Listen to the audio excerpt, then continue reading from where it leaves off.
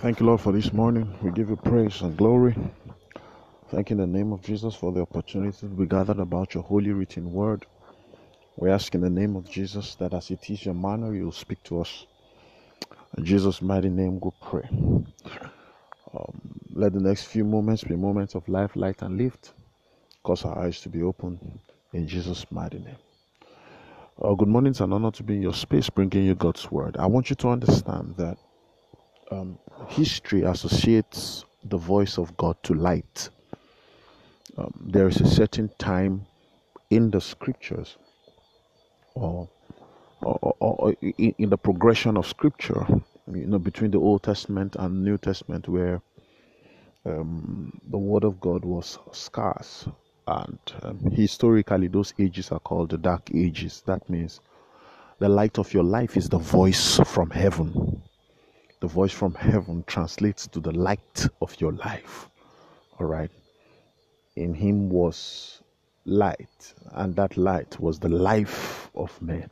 And him there talks about the word of God. So your life is just as bright as the light of God's word that shines perpetually on your life. You really, and I don't have that kind of the luxury.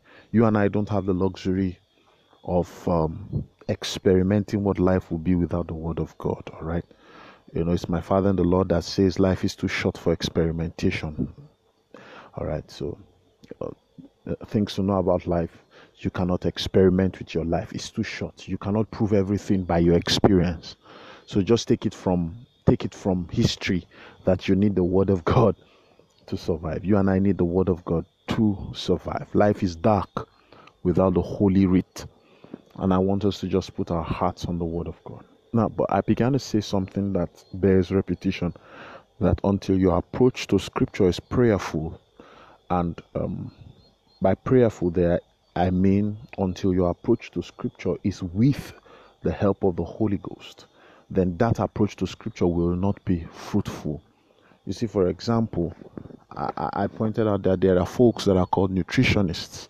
It is their duty to tell you what diet goes for what time and what age in your life. One of the things the Holy Ghost does is to give us the diet for the season, is to give us the diet for the times that we're in. And it's pretty important that we trust the Holy Ghost. We trust Him. It's important that we allow the Holy Spirit to take the Word of God and open it up to us. You see, one of the things that the Lord does by His Spirit, or the Holy Spirit does for us, is to take Jesus and open Him up to us. Jesus remains just a story or a theological jargon. The Word of God remains a closed book, except the Holy Spirit opens it up to you. That's why David will pray and says, open my eyes that I might behold wondrous things out of the Lord. David was not blind. There's no historical account that David was blind. David could see. So that means what we are talking about is an eye that sees beyond what can be seen. Colossians talks about the knowledge that passes, that you may know the love of God that passes knowledge. How do you know something that passes knowledge? It's beyond knowledge, yet you can know it. That's the power of the Holy Ghost upon a man.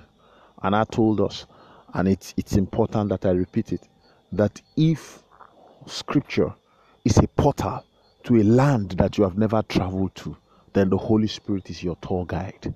You must learn to trust the Holy Spirit. Let the Holy Spirit lead you into the scriptures. Scripture says He will take of mine, then He will show it to you. Until the Holy Spirit reveals scriptures to you, you do not know it. That's why there's a lot of intellectual arguments and there's a lot of intellectual approach to scripture. It's because the Holy Spirit has been sidelined. Let's not do that. So this week, one of the things you and I want to do is travel with the Holy Ghost. All right, we want to travel with the Holy Ghost, and I trust you. I trust the Lord with you that it's going to be an interesting journey. In the name of Jesus, I trust that. Bless you. I'm Segun Alemede, and I thought to bring you a word of faith and hope.